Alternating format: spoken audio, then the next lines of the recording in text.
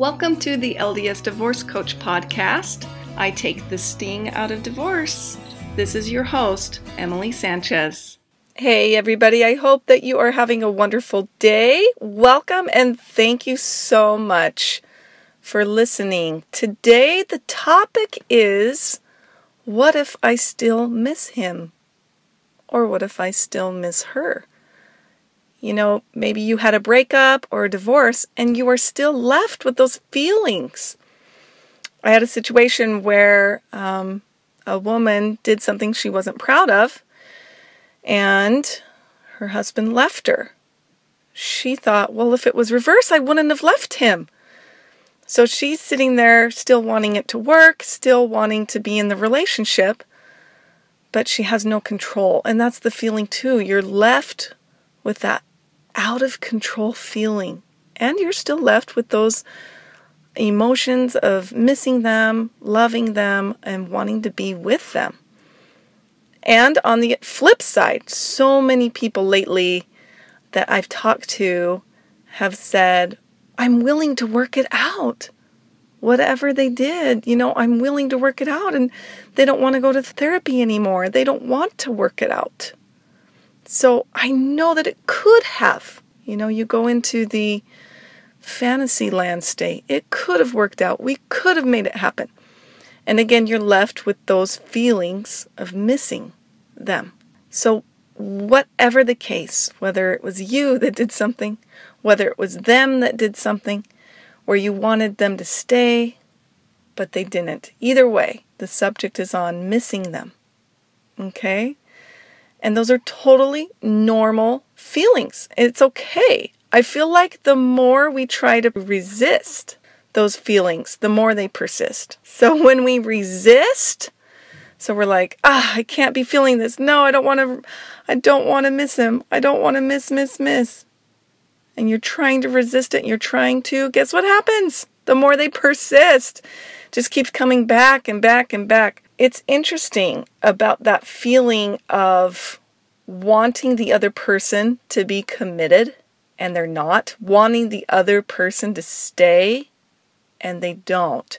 It's that similar to that unrequited love, right? That all the Shakespeare plays were based on. Loving someone, they don't love you back. Or wanting someone and they don't want you to back. It's difficult. I still remember a pivotal experience I had. So it was after my divorce. I was single. I was dating a lot, but there was one person that I was dating who did not want to commit to me. And I was fine with it at first. We had a lot of fun. I was fine with it at first. And then, as time went on, he still did not want to be completely devoted. And so I was dating other people, and I randomly went to this guy's house to play, air guitar, I forgot what it's called, some video game. And I'd never met him before, but I had known people who had known him, and so he was a super nice guy. And we were just talking about the people we were interested in, oddly enough, but that happens, right? And so we could tell right away that we were just going to be friends. And he gave me the greatest advice. I told him that I was really into this guy, and, he had all these qualities. He was funny, and we just had the greatest time together, blah, blah, blah. And then I said, but he's not wanting to commit to me. He's not wanting to devote and be loyal to me.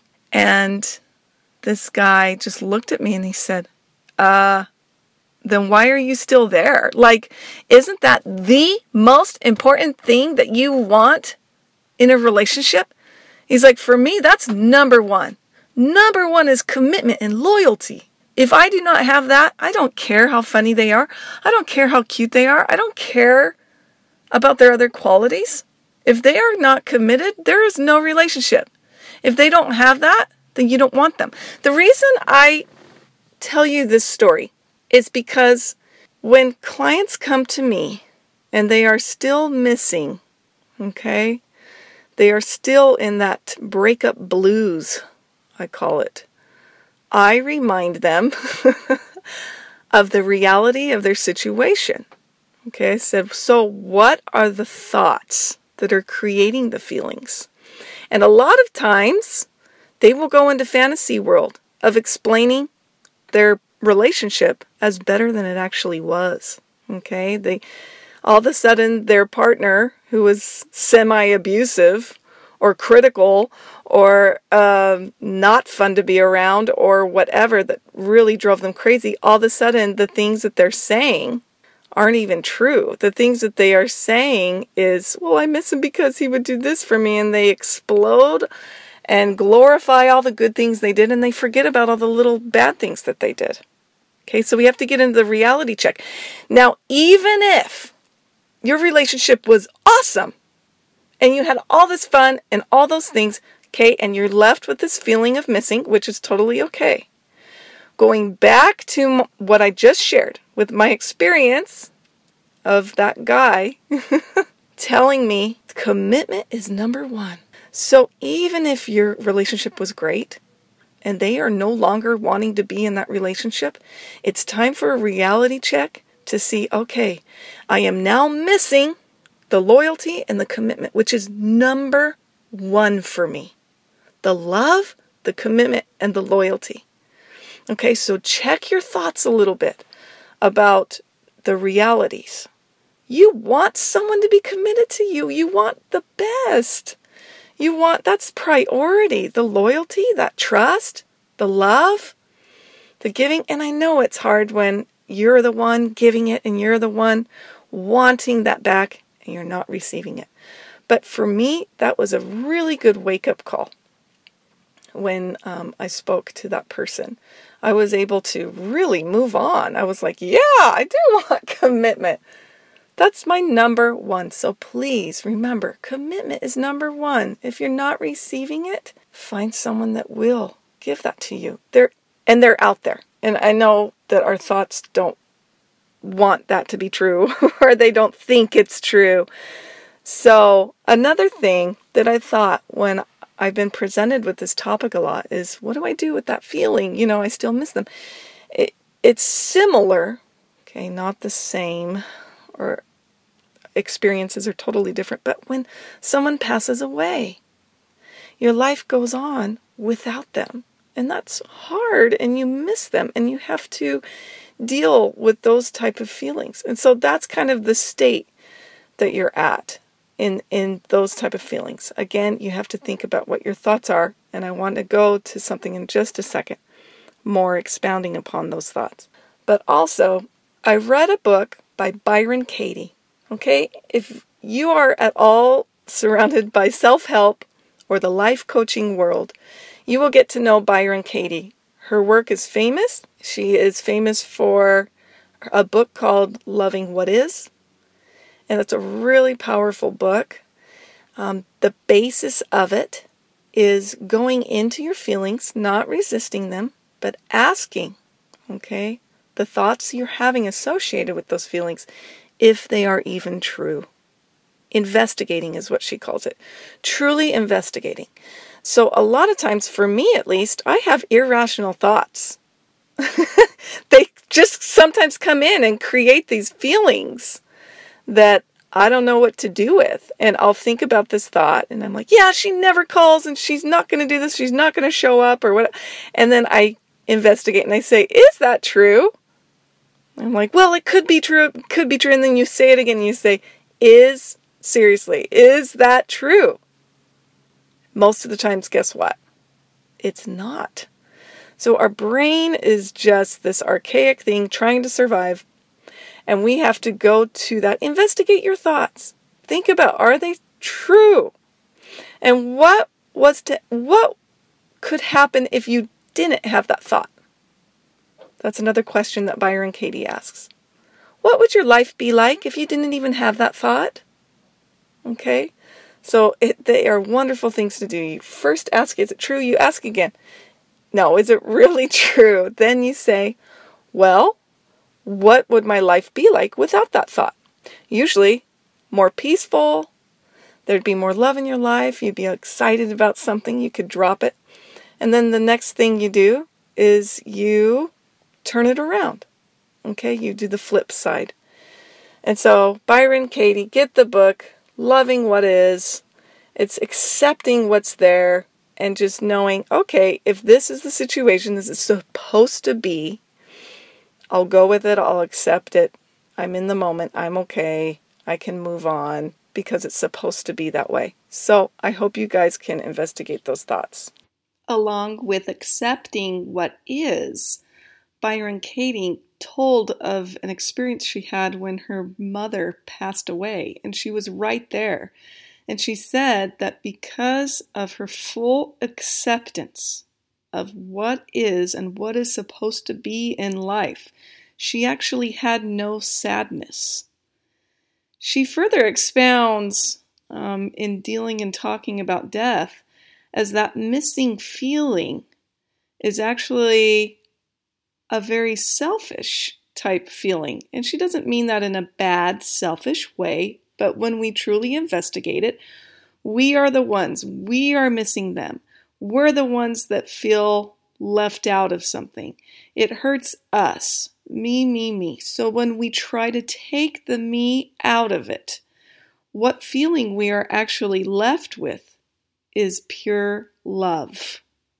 And I love that. When we are operating at that love level, unconditional, nothing including yourself, that's when true change and hope can shine through. And we can do the same for someone who just broke up with us. If we had true love for that person, we can take ourselves out and say, this is what they want. They feel they will be happier this way. If I truly love them, I can let that go and I can hope for the best. And hopefully we can have a working relationship continuing on if we have children. So I said I wanted to expound a little bit about how our thinking creates our thoughts.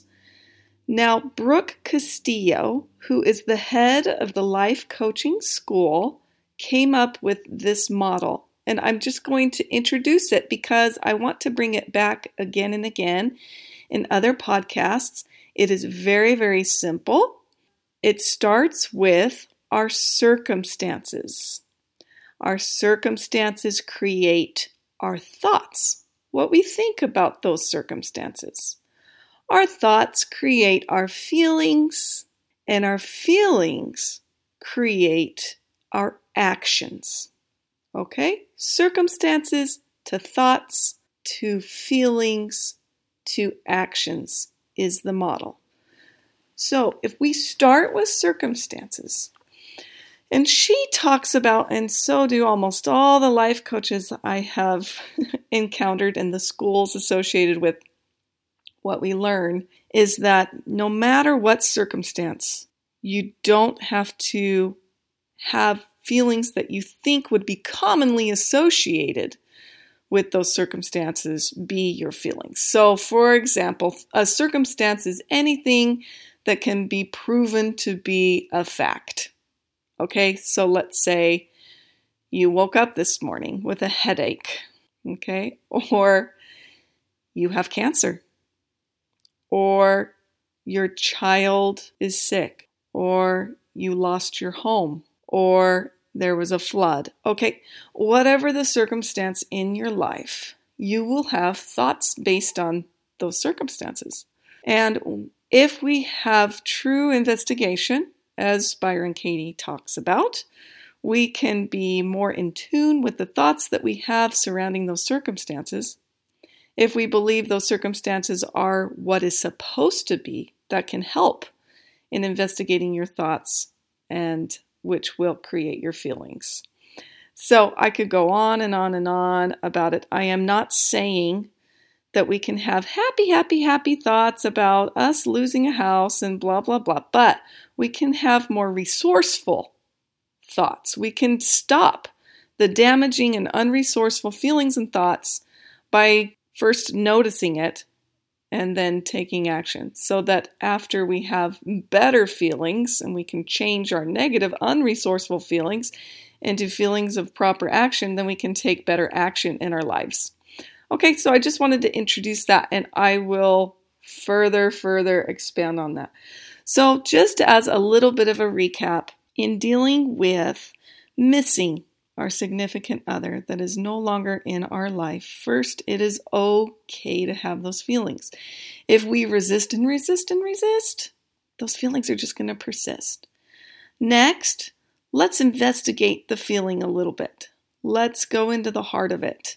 Let's ask, is it true? If you're having a feeling that I can't live without this person, or a thought. Let's investigate the thoughts. Let's ask them if they're true. Let's ask, if we weren't to have that thought, how would our life be? And let's turn around and live it as if that were to happen. And when we do that, we don't resist it. It can drop. I promise you.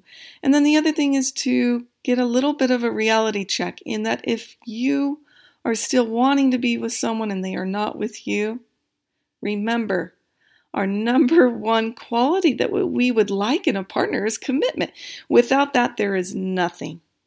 Okay, so commitment, loyalty, devotion are something we have to have. It has nothing to do with us. It's them, okay? It is not you. That would be investigating your thoughts of if they're true or not. And then lastly, just realizing what types of thoughts are creating the feelings. All right, so let's try to take ourselves out of it, have unconditional love for that person, realize what we are thinking so that we can turn it into more resourceful thoughts, so we can have resourceful feelings to take resourceful action. I hope this helped. I know it may have gotten a little bit confusing in the middle, but I will expound upon that model more and more. But I'm with you. I wish the best for you. Again, like I always say, make it what you want. Goodbye. Thank you so much for listening today. Come on over and visit me at CoachEmilySanchez.com. Don't forget to subscribe. And as always, make it a great day.